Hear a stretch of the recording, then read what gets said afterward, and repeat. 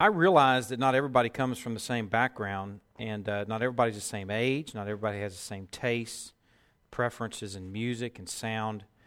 I'll tell you what I've charged these guys with. You'll hear a little bit different sound each Sunday, and it depends on who's leading worship and the dynamics of who's kind of involved in at least the musical portion of our worship.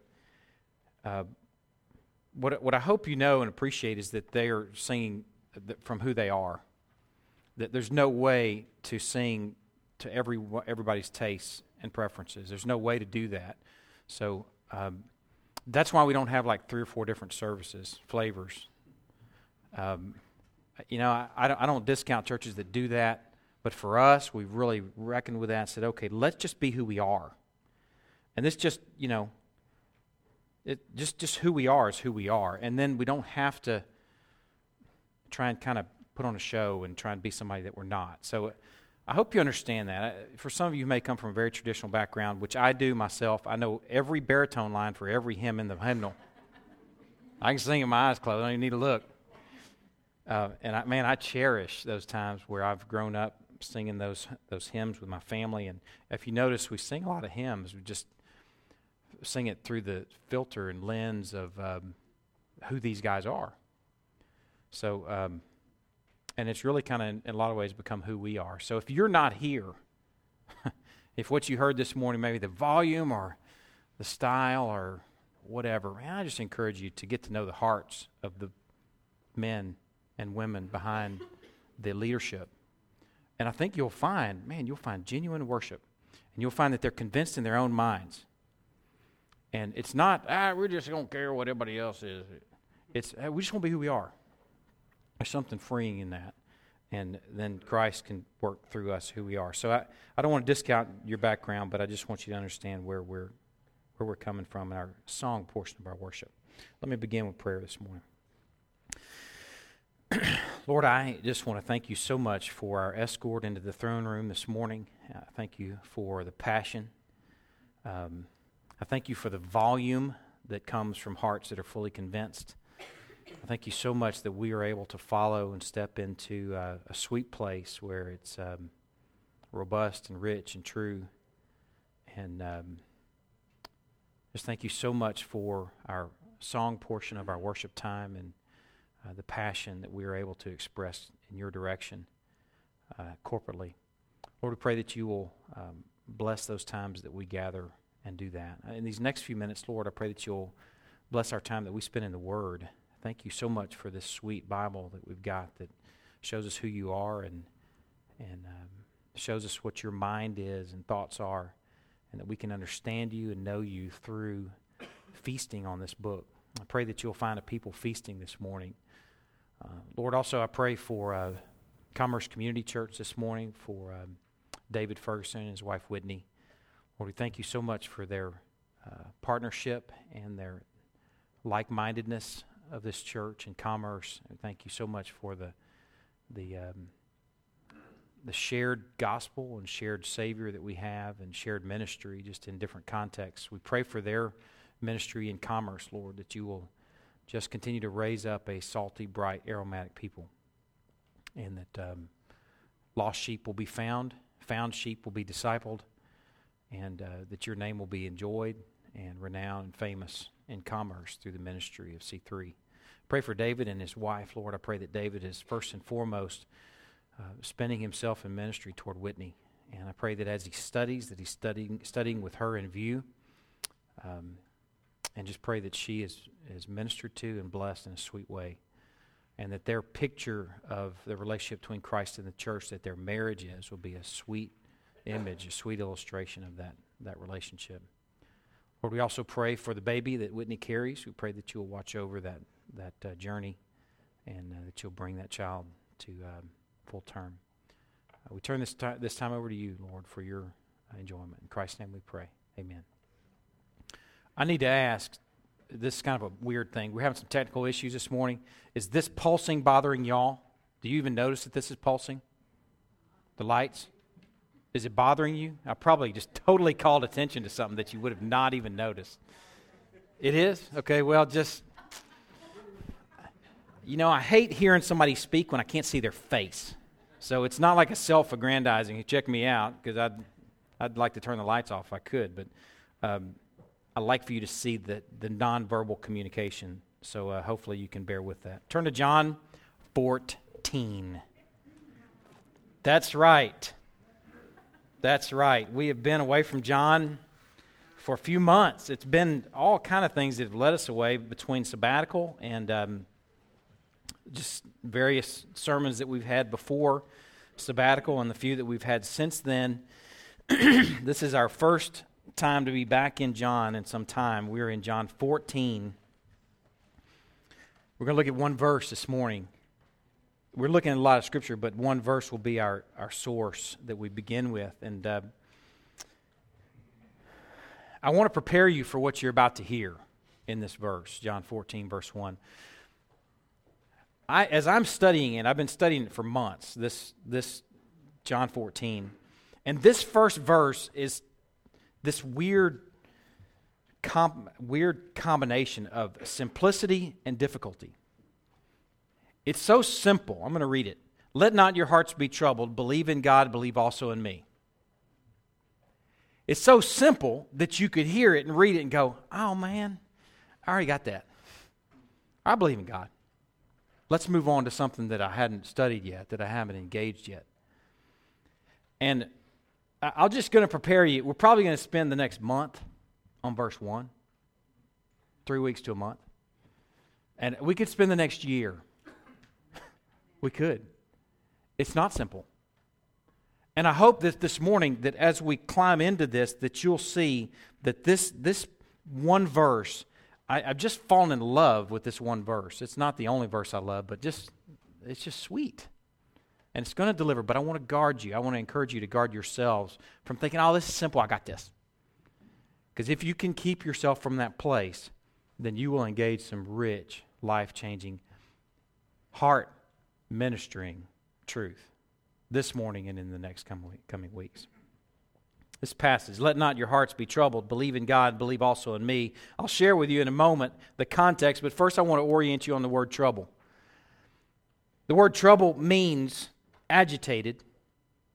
In this context, it means agitated. It means inward commotion, disturbed, disquieted, made restless, and stirred up.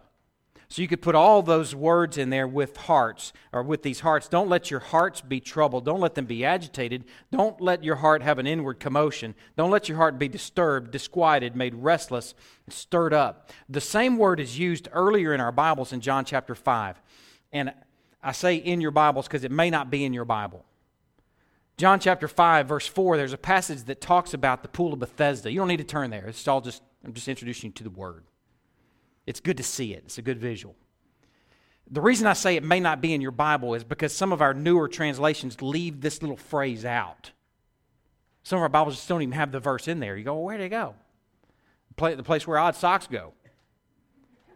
Well, it is in some early translations. And what that phrase actually means, or that verse is actually dealing with, is Jesus comes up to the man at the pool of Bethesda who's been laying lame there for 38 years. Not there the whole time, but 38 years. He's plopped off at the pool of Bethesda. The reason he's plopped off there, and the reason there are probably hundreds of people surrounding the pools of Bethesda, is because they believed that the angels periodically would stir or agitate or trouble or disquiet, make restless the water. And the first person that plopped themselves over in the pool would get healed.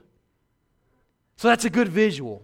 The pool of Bethesda has absolutely nothing to do with the sermon, but the visual of the troubled water and the troubled heart is what these guys are dealing with. Now let me introduce you to the context so you can figure out who these guys are. The context here is we're in the final hours before Jesus goes to the cross. And if you're familiar with the book of John from this point on, it's like this big sea of red. For the next few chapters, it's a sea of red where Jesus is sharing, if you had a few hours with your family, that's what this would be. He's sitting with his family, with his disciples, his closest group of disciples, minus Judas at this point. And he's pouring into them some sweet, sweet, robust truth. So that's the context. They're sitting here hearing this truth, but yet just a few days earlier, they entered Jerusalem with the cheers of Jerusalem cheering for Jesus. And he's like, where's my donkey's colt? where my feet can drag, so I can show them what sort of Savior I'll be. And they're cheering, Hosanna, Hosanna, blessed is he who comes in the name of the Lord. They've watched this ministry develop, and these guys, I want you to understand their context. Just imagine what it would be like if in Greenville a messenger passed through here, a preacher or someone with some sort of message that was so compelling that you left everything. Some of you work in building and construction. You have kind of a construction truck. It's got all your equipment on it. Imagine if you walked away from that truck. You said, I'm leaving it. Some of you work in a cubicle. That might be a current day version of a tax collector booth. The building truck would be a picture of a boat that some of the disciples walked away from to follow this compelling messenger. They walked away from everything. Imagine someone coming through Greenville. You leave your building truck, you leave your cubicle, you leave your warehouse, you leave your neighborhood, you leave your mommy who's bringing home the groceries and cooking it up. You leave your family that you're enjoying fellowship with week by week to go follow this compelling messenger. That's what these guys have done. They walked away from everything and cast their lot with Christ. They joined him before he was anybody. Now, we know the rest of the story. He's always been somebody, the King of Kings and Lord of Lords. But for them, he's just this new messenger. He says, come follow me. And they walked away from everything to follow him before he had crowds following him. They joined him before he had a following, and as his popularity grew, do you think for a moment that they didn't get caught up in it? Can you imagine if you left everything to go follow a compelling messenger that came through Greenville, and it was just you and a few other guys, but then over time, thousands of people began to follow? You're like, man, I got in on something early. I made a great investment, and I followed this guy when he was nobody. I'm going to tell you, these people, there are clues that give us a sense where their hearts were. I'll give you an example. The sons of Zebedee, James and John, their mommy came to Jesus and said, hey, would you have James sit on one side of you and John sit on the other side? And James and John are saying, yeah, let's give us an answer, Jesus. And he said, you don't even know what you're asking for. These guys are already figuring out where they're going to sit in his court. In fact, in another parallel gospel about these final remaining hours, the disciples at the Lord's Supper are arguing about who's going to be the greatest in his court. Is that just ridiculous? Let me tell you, these guys, you can't imagine. I can't imagine how caught up they were in this moment. And man, we cashed in on an investment, or we participated in an investment that looks like it's going to cash. I bet these boys had picked out their robes. I want denim. I want flannel. I'll take corduroy. I want purple. Man, they already had a vision of where they're going to sit and what sort of robes they're going to wear. They watched Jerusalem cheer for him days earlier. This was a wise investment for a bunch of tax collectors and fishermen. At least it seemed to be. Some of you, I bet, can relate to something like this. Let's escort ourselves into the context and make it personal. Some of you may have been in on a risky investment that looked like it was going to cash. Looked like it's going to explode, like it's a sure thing. Some of you may have gotten in on a business investment or a business venture that's blowing and going like a runaway train. Man, this couldn't fail. This is looking good, boy. I got my robe picked out. I've already figured out where I want to sit.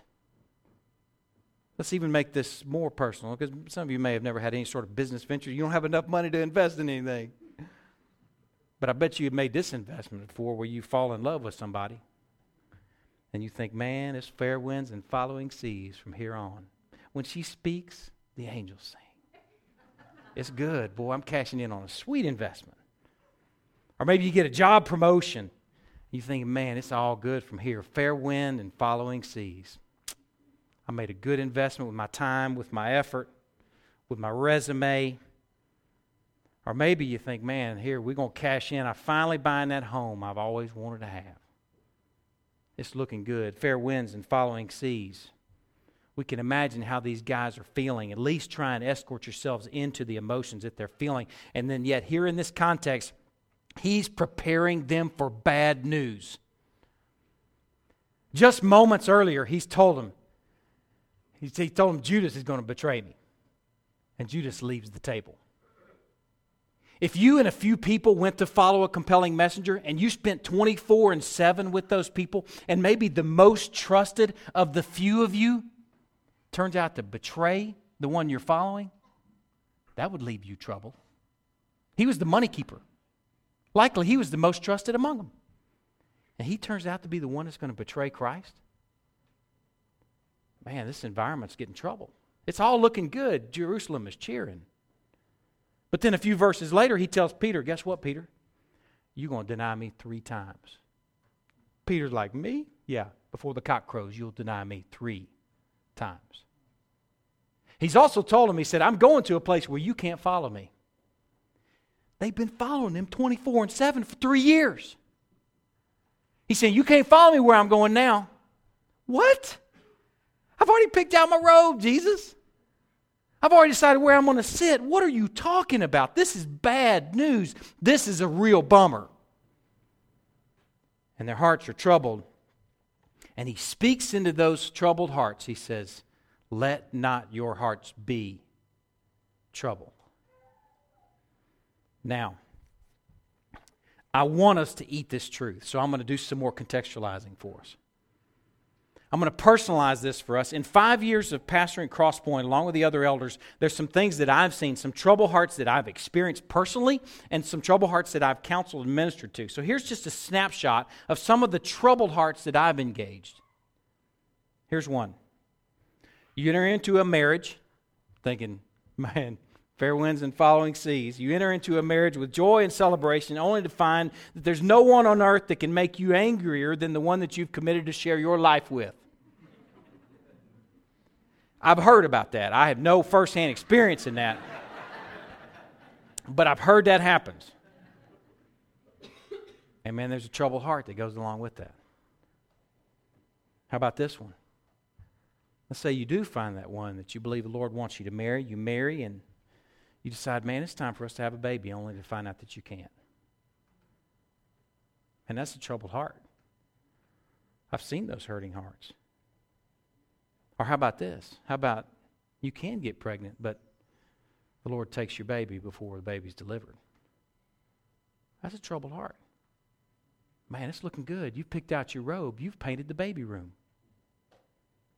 But the Lord takes that baby before it's time or before you think it's time. Or how about this? You actually get pregnant only to inherit the troubled heart of finding yourself in the worst state of depression that you've ever experienced when that baby is delivered. And you have this weird conundrum of emotions. You should be joyful and happy, but yet you're in the worst state of depression you've ever imagined or experienced. Sleep deprived, you got spit up on your shoulder, and you can smell a dirty diaper. You're thinking, man, what is this? It's a troubled heart. Or how about this? This is a heartbreaking deal. How about this? You get the courage to build a business. Leave everything, really, and start a business only to deal with the heartache of losing it. All of it. That's heartbreaking to watch. That's a troubled heart. Or how about this? How about someone that takes something from you? A criminal act.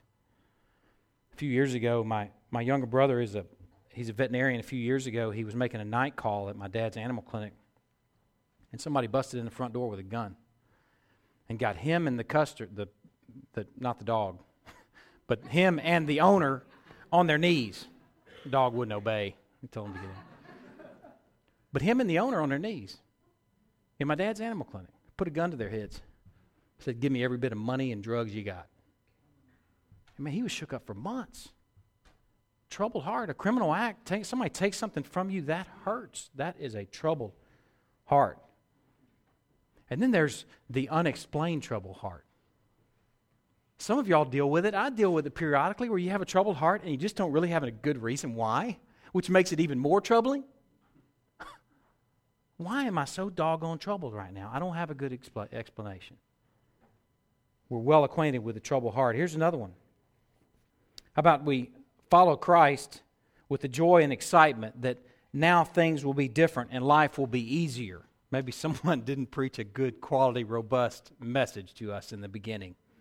And we think it's going to be flowery beds of ease, only to find out the journey of faith is hard. And that you still deal with hard, difficult things.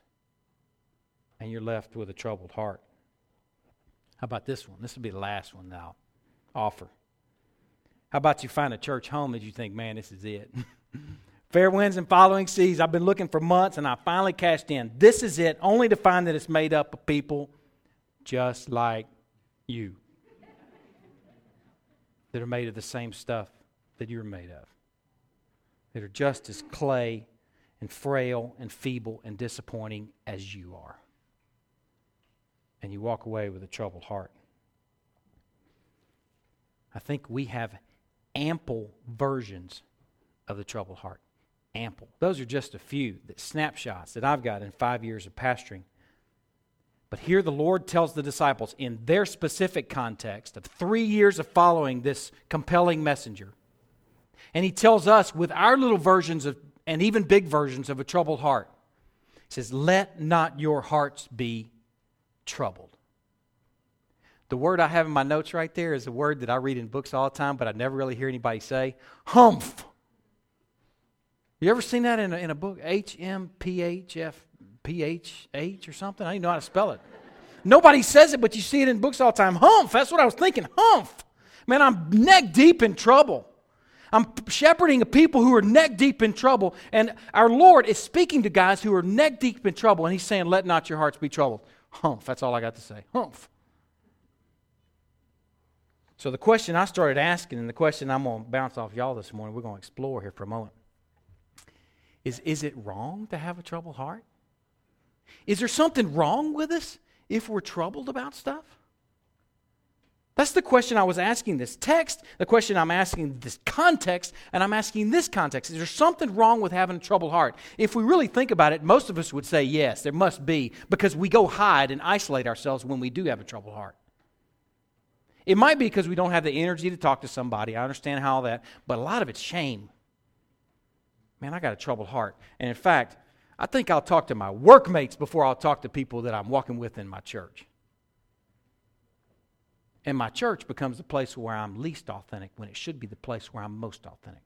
Because I've got a troubled heart and everybody else in my church, man, they got it going on. They don't have trouble. So we must have that perception that there's something wrong with a troubled heart. But I'm asking this passage that. Is there something wrong with this? If we only had this one passage, John 14:1, let not your hearts be troubled, believe in God, believe also in me, then we could possibly walk away with saying, it's a sin to have a troubled heart. He's saying don't have one. But while one verse is completely true, one verse does not reveal the truth completely. You understand that? While one verse is completely true and we can hug John 14:1, we have to look elsewhere to understand what He's saying in John 14:1. Let me show you 3 other snapshots. Turn to John 11:33.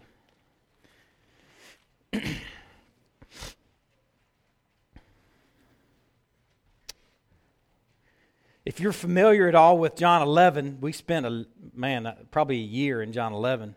It's the story of Lazarus. It was a really sweet time that we had corporately through this journey through John 11. In this context of this passage I'm about to read, he's come to Bethany where Lazarus is dead and buried by this point. Mary and Martha are hacked. They're weeping. Yeah, you say they're hacked. They're not yelling at him or anything, but they are saying, if only you had been here, he wouldn't have died. And Jesus shows up there at Bethany, and Mary's crying. And here she says, in midway through verse 32, Lord, if you'd been here, my brother would not have died. And when Jesus saw her weeping, and the Jews who had come with her also weeping, this same Jesus that tells the disciples, let not your hearts be troubled, this Jesus was deeply moved in His spirit and greatly troubled. Humph. There's another one. Humph. Wait a second. Didn't you just say, let not your hearts be troubled? And this same Jesus is Greatly troubled. And just so you know that it's not some sort of weird Greek issue, it's the same Greek word. It's the same word that's used for the pool of Bethesda. Stirred up, disturbed, an inward commotion. Now, look over at John chapter 12. I think it's on the same page. John chapter 12, or the next page, John 12:27. Here's the context. Some Greeks are brought to Jesus. Jesus talks with these Greeks. The gospel, it's a great picture that the gospel is going to the rest of the world. It's not just a Jewish thing anymore, but this gospel is going to be extended to the nations. And in verse 23, Philip and Andrew are bringing these guys to Jesus, and Jesus answered them. He says, the hour has come for the Son of Man to be glorified. Okay, the hour, the final hours up to the cross is here. And listen to what happens with Jesus. In verse 27, Jesus says, now, in this hour, is my soul troubled. Humph. The same one that says, let not your hearts be troubled, is troubled. Now here's the next one. John 13:21. Jesus is about to share the bad news about the betrayer that sits there at the table with him. And verse 21, he says, after saying these things, Jesus was troubled in his spirit and testified, truly, truly, I say to you, one of you will betray me. So this very same Jesus that says, let not your hearts be troubled, 3 different occasions, is the very same thing that he's saying, let not be. He's troubled at the news and the thought and the reality, and even sharing this reality that Judas, a guy that's walked with me for 3 years, that I still have affection for, this Judas is going to leave the table and he's going to betray me. He's agitated, inward commotion, disturbed, disquieted, made restless, stirred up. This same Jesus that gives them the commandment is what it is. Let not your hearts be troubled. It doesn't sound like a commandment because it doesn't say thou shalt not. But in the original language, it's what's called an infinitive. Infinitive is let not your hearts be troubled. It's a command he's giving them. He's not suggesting, hey man, I know y'all are kind of troubled about the times and what's happening. And, y'all don't be upset. Don't be troubled. It's going to be all right. He's got eye contact with them and he's looking at them saying, let not your hearts be troubled. So really what he's saying here, considering the fact that he's never sinned, that this Jesus never did anything wrong, and yet he have 3 occasions of him having a troubled heart, and this commandment, let not your hearts be troubled, we have to synthesize those. Remember one verse, while completely true, does not reveal the truth completely? We let these other verses help us understand what he's saying here. What he's commanding them here is not, you shall not, never, ever have a troubled heart. He's saying don't ever, ever live with a troubled heart. He's saying, thou shalt not keep a troubled heart, is what he's saying. It's not a commandment never to be troubled because we just went through this thing, this neck-deep sea that we're in where we see trouble all the time. And we're trying to climb into their context and imagine the trouble that they're experiencing. It's not a sin to be troubled, but it's a sin to live there. It's disobedience to live with the troubled heart. And that's what he's saying to them. And here's the beauty, that as he gives them this commandment, thou shalt not live with a troubled heart, he gives them a solution. He gives them a remedy. It's the rest of the passage. His solution is the only solution for the troubled heart. Take every single one of those scenarios that we introduced before. Climb into the scenario that we're imagining here in John 14, where they picked out their robes. The only solution for what they're about to see for this Lord that they followed for 3 years is going to be nailed to a cross, humiliated, the one that just days before all of Jerusalem is cheering for. The only solution to reckon with that troubled heart, the only solution to reckon with the troubled heart of some sort of crime, some sort of loss, some sort of difficulty, is to believe in God and believe also in me. Period. That's what I was talking about when I was saying, man, there's such a danger. And, that's simple. I got that. Maybe you don't. If you're saying that, I would argue that you don't have it. You don't got that. Emphasis for bad English. You don't got that.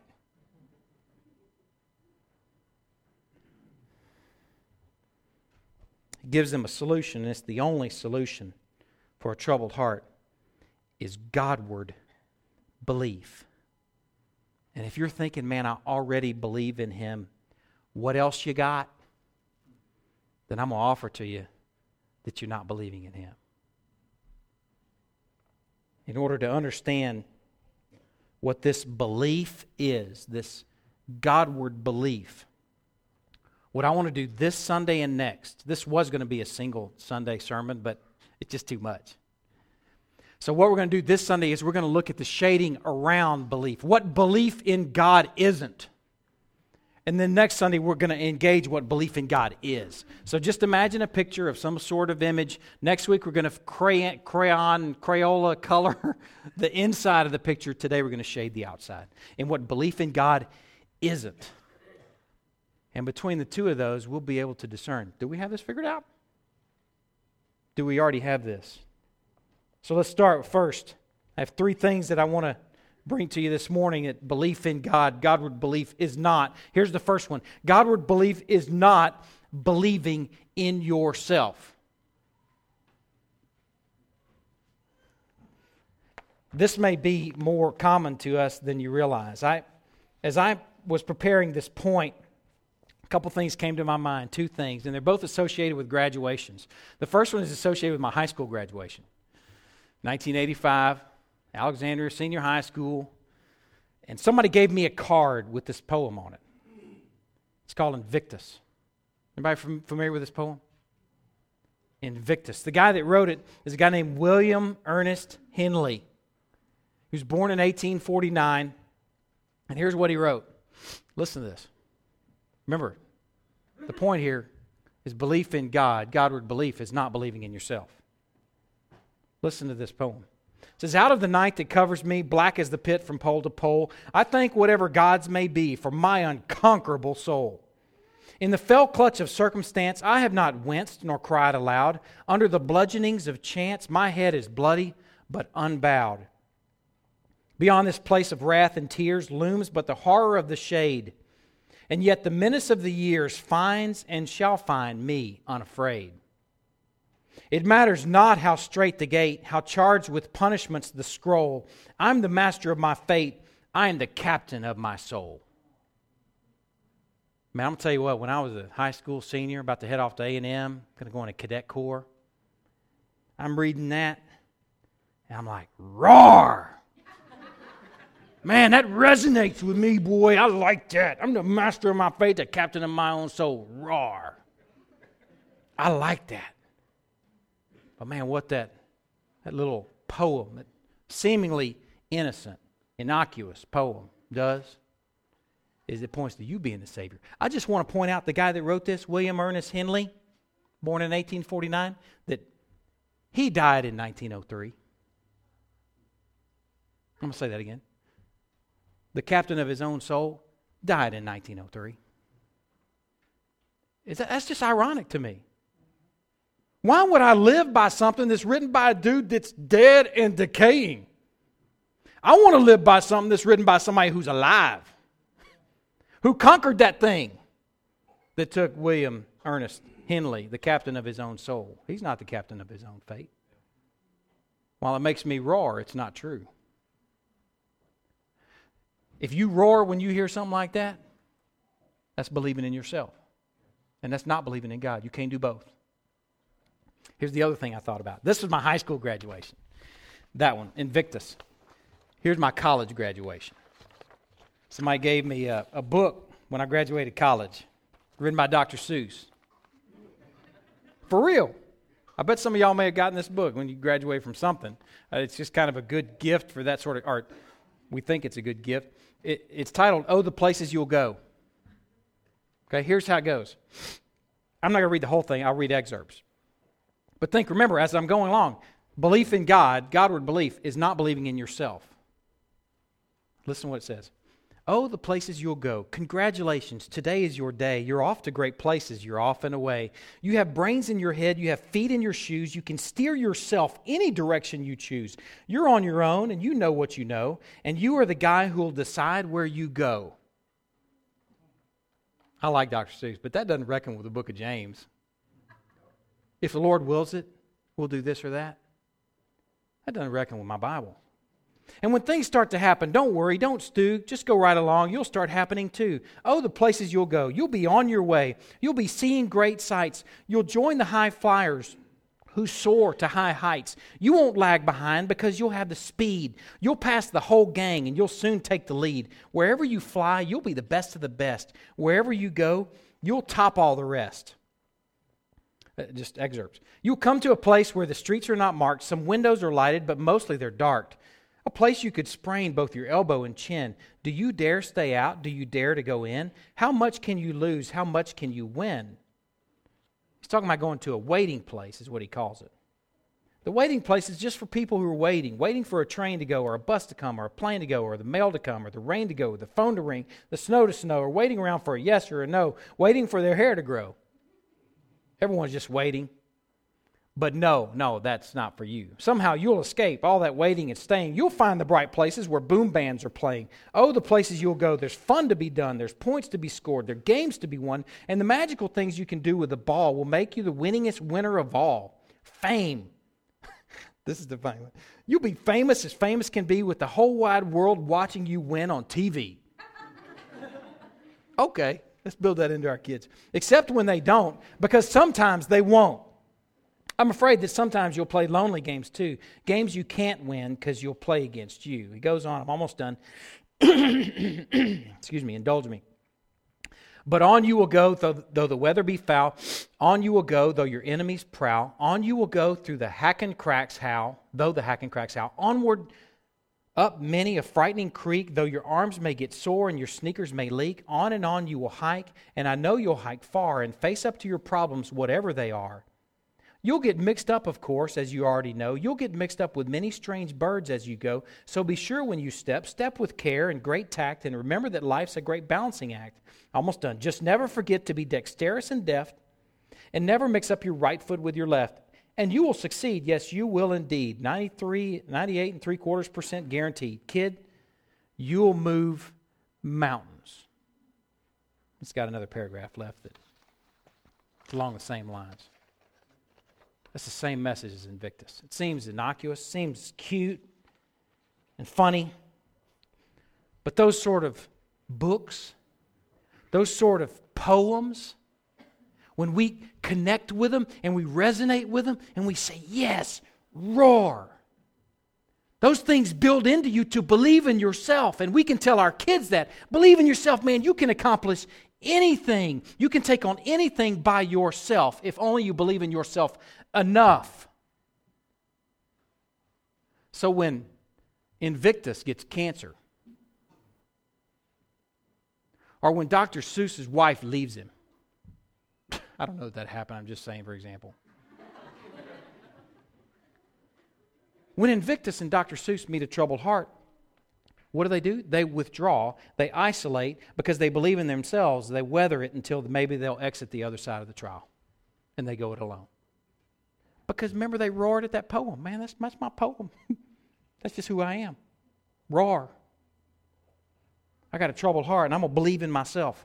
Turn to a couple passages in Proverbs. I'm going to show you a few things. Remember, believing in God is not believing in yourself. Turn to Proverbs chapter 28.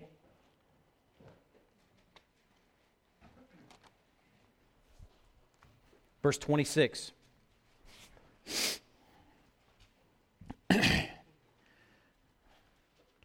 Believing in God is not believing in yourself. This is no small issue. Before I read this passage, I'll share with you, back in John chapter 10, when we were preaching through the Good Shepherd section, where Jesus says, I'm the Good Shepherd, we began to get acquainted with sheep and how they operate, and just like Jesus, his illustrations are so robust and perfect.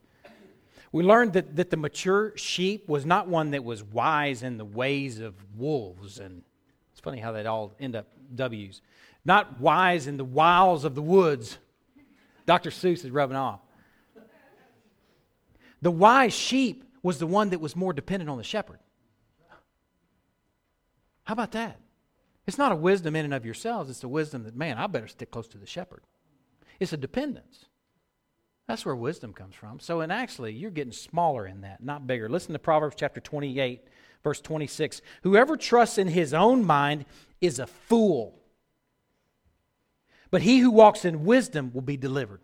Whoever trusts in his own mind is a fool. The nation of Israel was great at trusting in themselves. What I did is I did a study in the Bible where Israel is trusting in themselves, and what I found is they trusted in their works, they trusted in their walls, they trusted in their treasures, and they trusted in their beauties.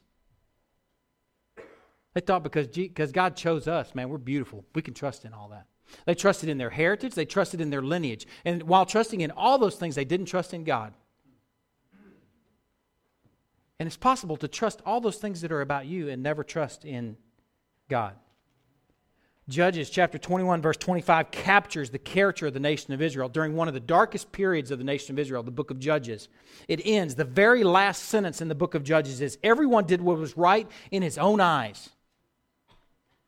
Listen to this progression in Proverbs. I'll share with you where I am, but it's going to be a machine gun, so you won't be able to follow me. Chapter 12, verse 15, the way of a fool is right in his own eyes, but a wise man listens to advice.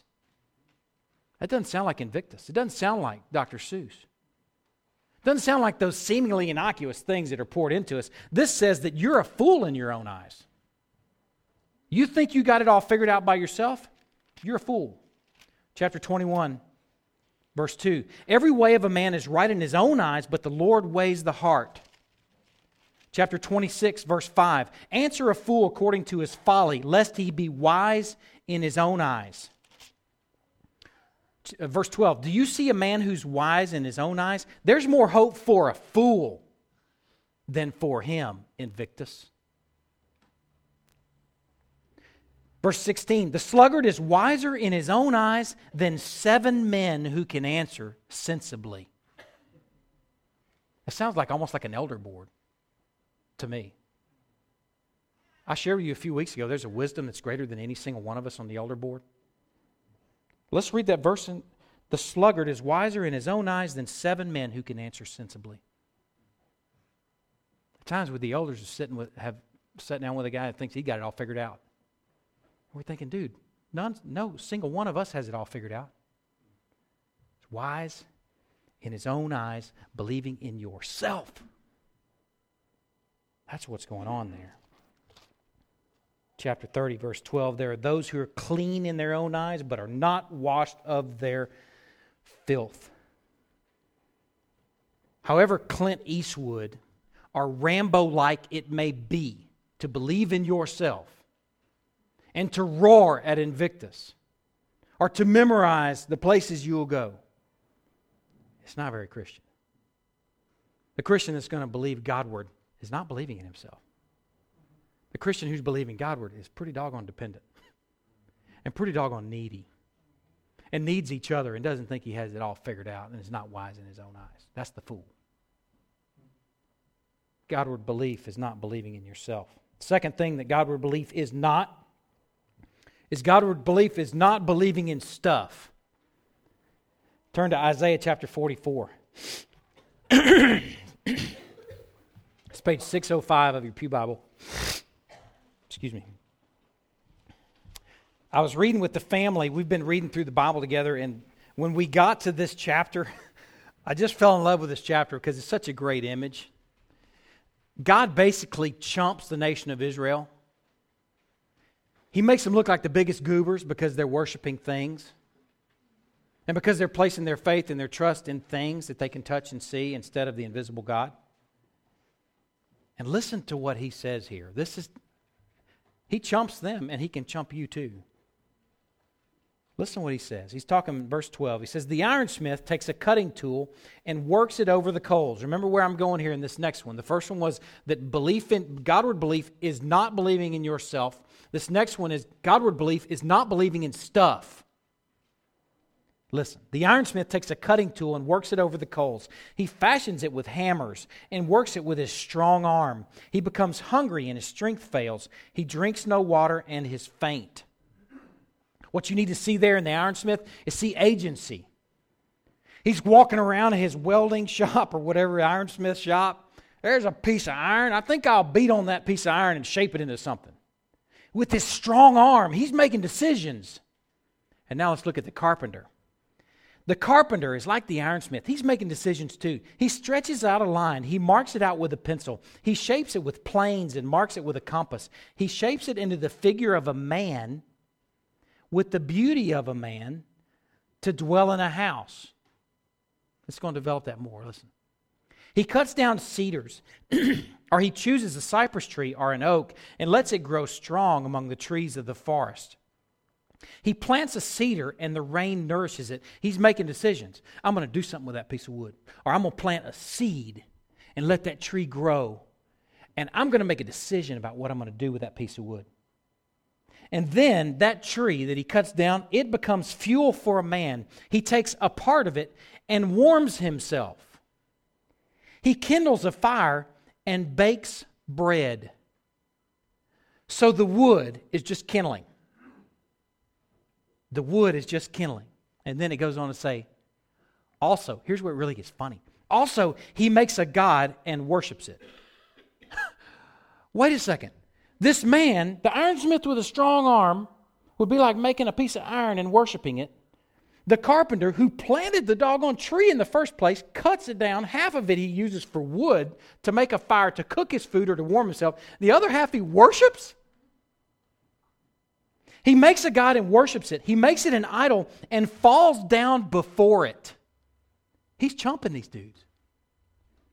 Half of it he burns in the fire. Over the half he eats meat. He roasts it and is satisfied. Also he warms himself and says, aha, just envision. He's making decisions. He's having this conversation.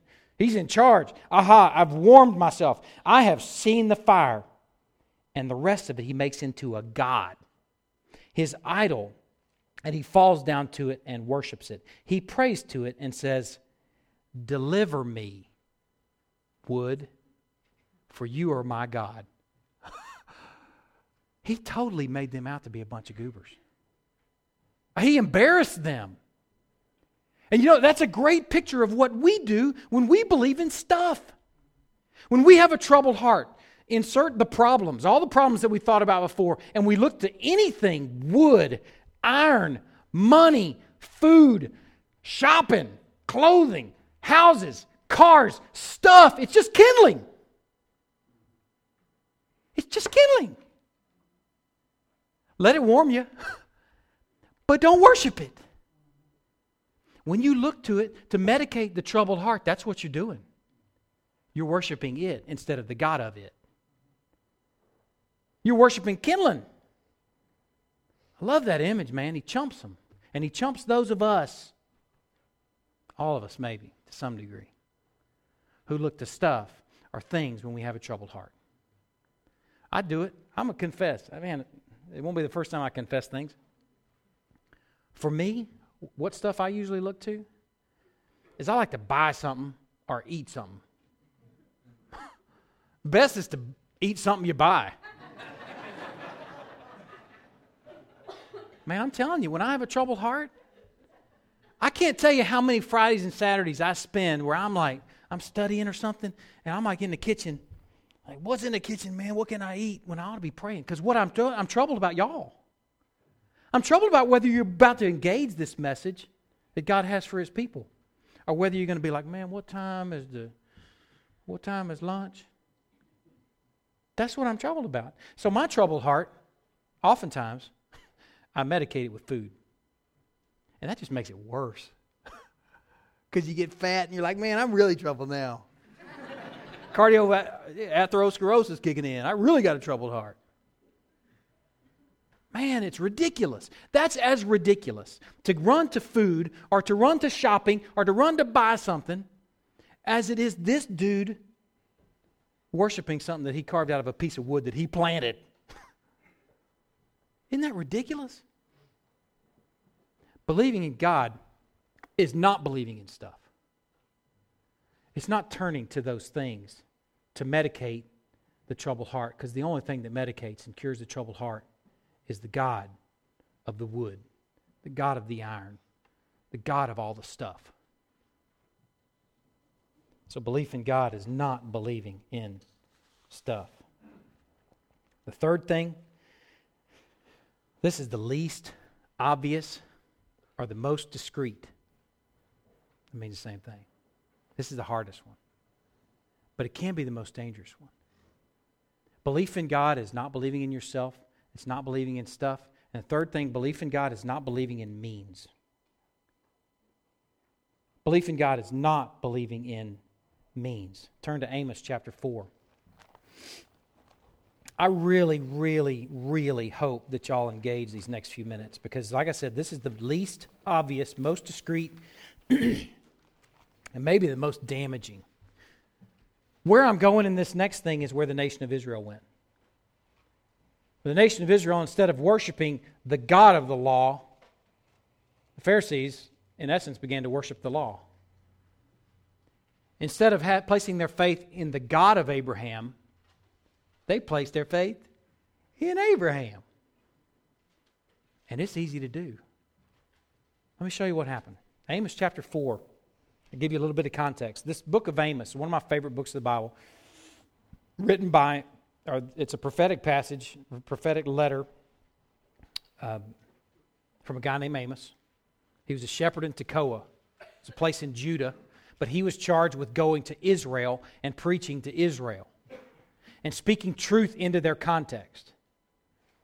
And basically the nation of Israel was rich, but yet they weren't taking care of the poor. The nation of Israel was also very religious, yet their hearts weren't in their religion. And this passage right here is so telling. Chapter 4, verse 4.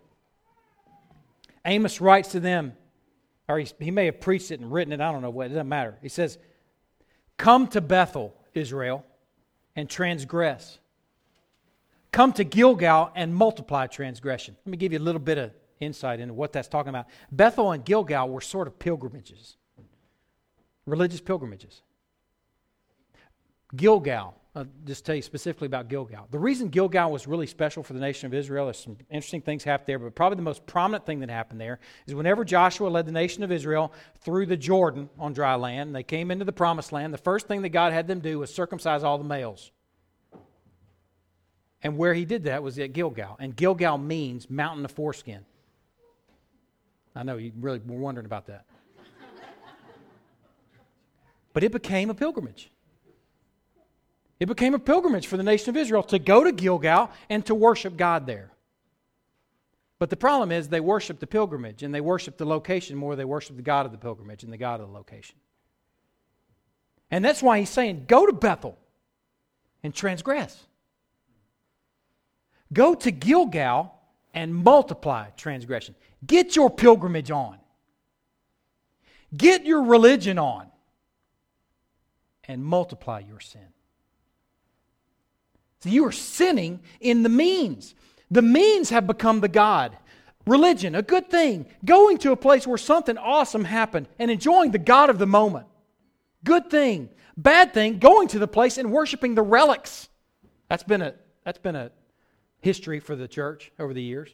Or worshiping the location. I went to Jerusalem a couple months ago and saw people worshiping the stone that Jesus supposedly died on or was buried on. They may not have been worshiping the stone, but they're kissing it.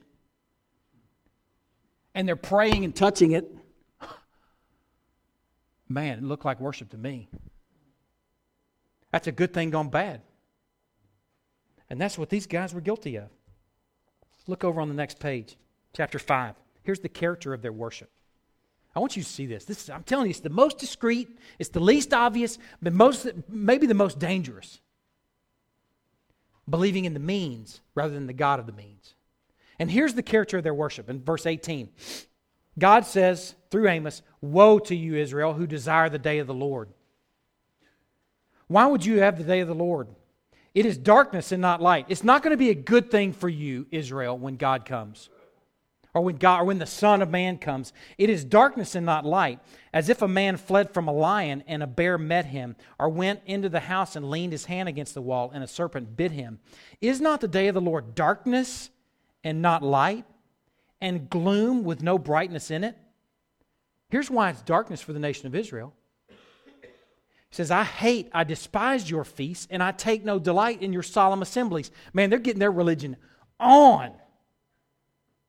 They have assemblies, they have feasts, but their hearts were far from Him.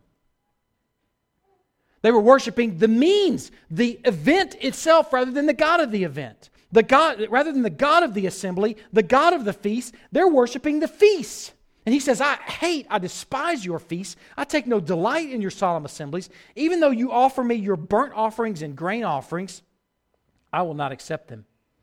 And the peace offerings of your fattened animals, I will not even look on them.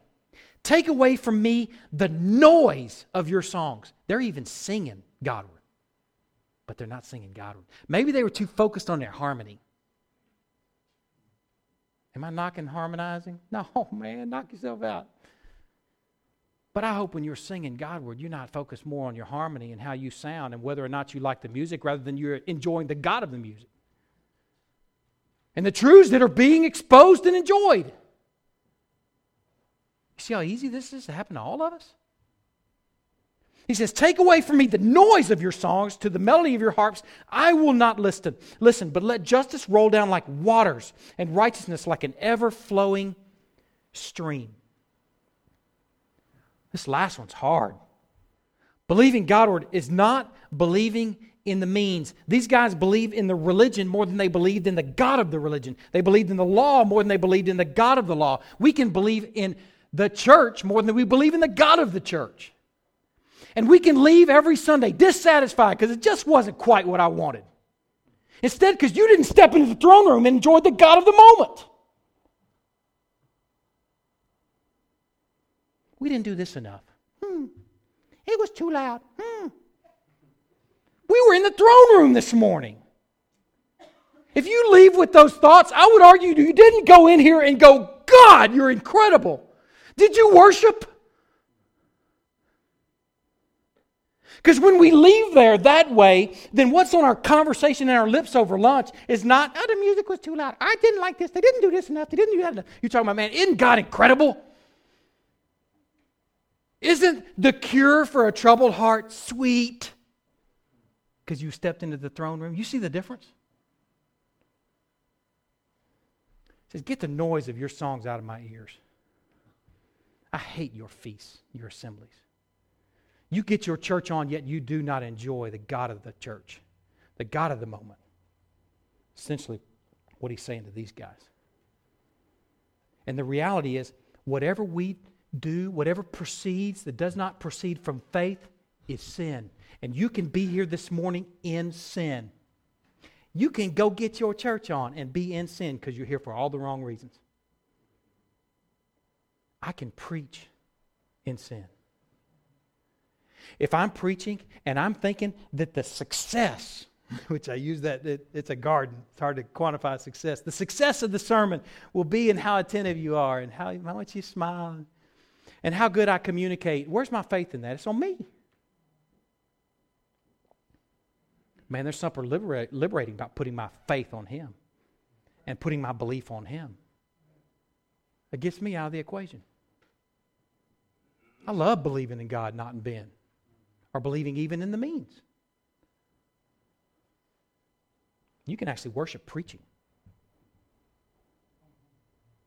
Here's some lesser examples. If you can sin in religious things, here's some lesser examples. If you can sin in a 1,000-mile pilgrimage to Gilgal, you can sin in a 3-mile trip to Cross Point Fellowship. And you can sin in a 2-mile trip to the doctor's office. Am I saying going to the doctor is a sin? No. Please go get your medication. I'm so full of allergy medicines. Anytime you see me, I believe in medicine. But I believe in the God of the medicine more than the medicine. It's just a means. It's just a tool. I believe in counseling. I shared that a few weeks ago. But I believe in the God of the counseling more than I believe in the counseling. I believe in friends. Man, I love friends. But friends don't make a very good Savior. I believe in friends, but I believe in the God of the friends more than the friends. I believe in my spouse. I love my wife. Man. But she doesn't make a very good Savior. She's a means to minister to me, that God has used to minister to me, to encourage me, but I'm not going to believe in the means. I'm going to believe in the God of the means. There's a difference, distinct difference. It's an important difference. It makes all the difference in the world between worship being good, between faith and transgression.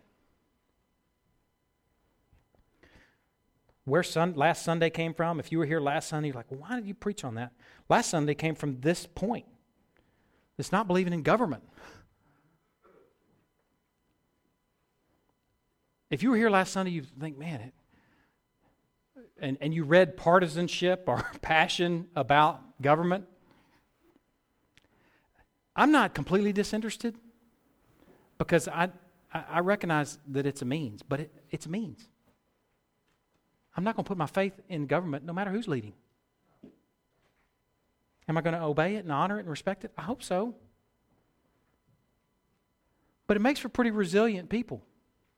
Whoever's in office, whatever's going on, even if you're troubled over about some decisions that could be made or could have been made, we're resilient people because our faith is not in the means. We're believing in the God of the means, the God of the government. None of these things make very good saviors, and I guarantee it won't cure a troubled heart. I don't care what government is in it or what party or any of that stuff is in office. They won't cure a troubled heart. I don't care what doctor you go to. I'm not discounting medication. I hope I emphasize that. But it won't cure the troubled heart that they're talking about here.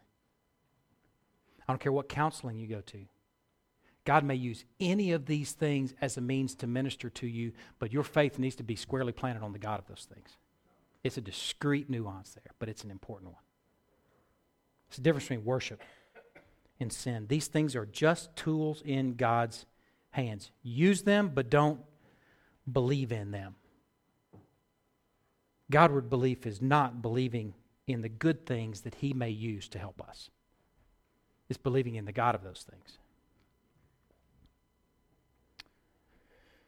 When you consider how prone we are to believing in ourselves or our stuff, or even our means, I'm thankful for this simple but difficult truth. I'm thankful that in the remaining hours that Jesus had with the disciples before He went to the cross, that this is really kind of how it kicked off. Because before this, it's been Lord's Supper, it's been foot washing, it's been here's my betrayer, it's been here, you will deny me. But now it's okay, guys, hunker down. I'm going to pour some truth in you. The first words out of His mouth, let not your hearts be troubled. Thou shalt not stay troubled. You believe in God, believe also in me.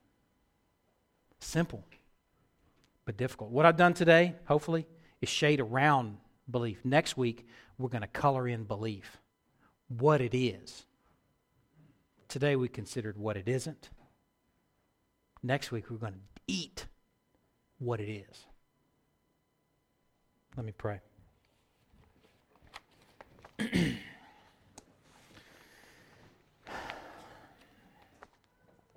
Lord, you are so patient with us. You are so graceful and gentle with us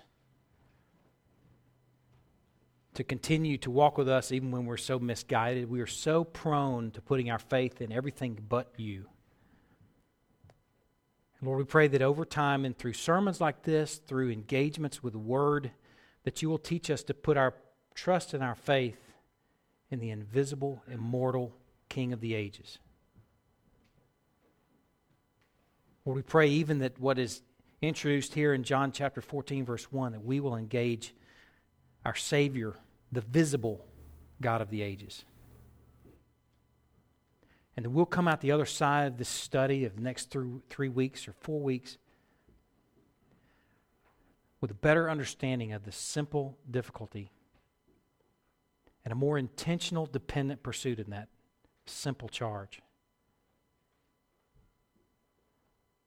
Lord, I pray for this people that we will dine on what's been engaged here. That the conversation over lunch will not be about volume, will not be about attire, will not be about these small marginal issues, but they will be about this incredibly rich, robust gospel that none of us deserves. I pray that our conversation over lunch will be about how amazing it is that you sat with man and had dinner and spoke truth into man, and that you had others record what was shared, and that here 2,000 years later that we can engage this living message and that it will shape us today. Lord, I pray for shepherds, men and single moms, functional shepherds that are leading families, that we'll leave here today with a seriousness about this journey. And that we'll even take a look at ourselves and even wonder, have we placed our faith in the means of baptism, of church attendance, of giving, of all these things that we can place our faith and our trust in, and never place our faith in you? Teach us to purify the trajectory of our faith, that it will land squarely on you and on our Lord's finished work. We pray these things in Christ's name. Amen. Let's worship in song.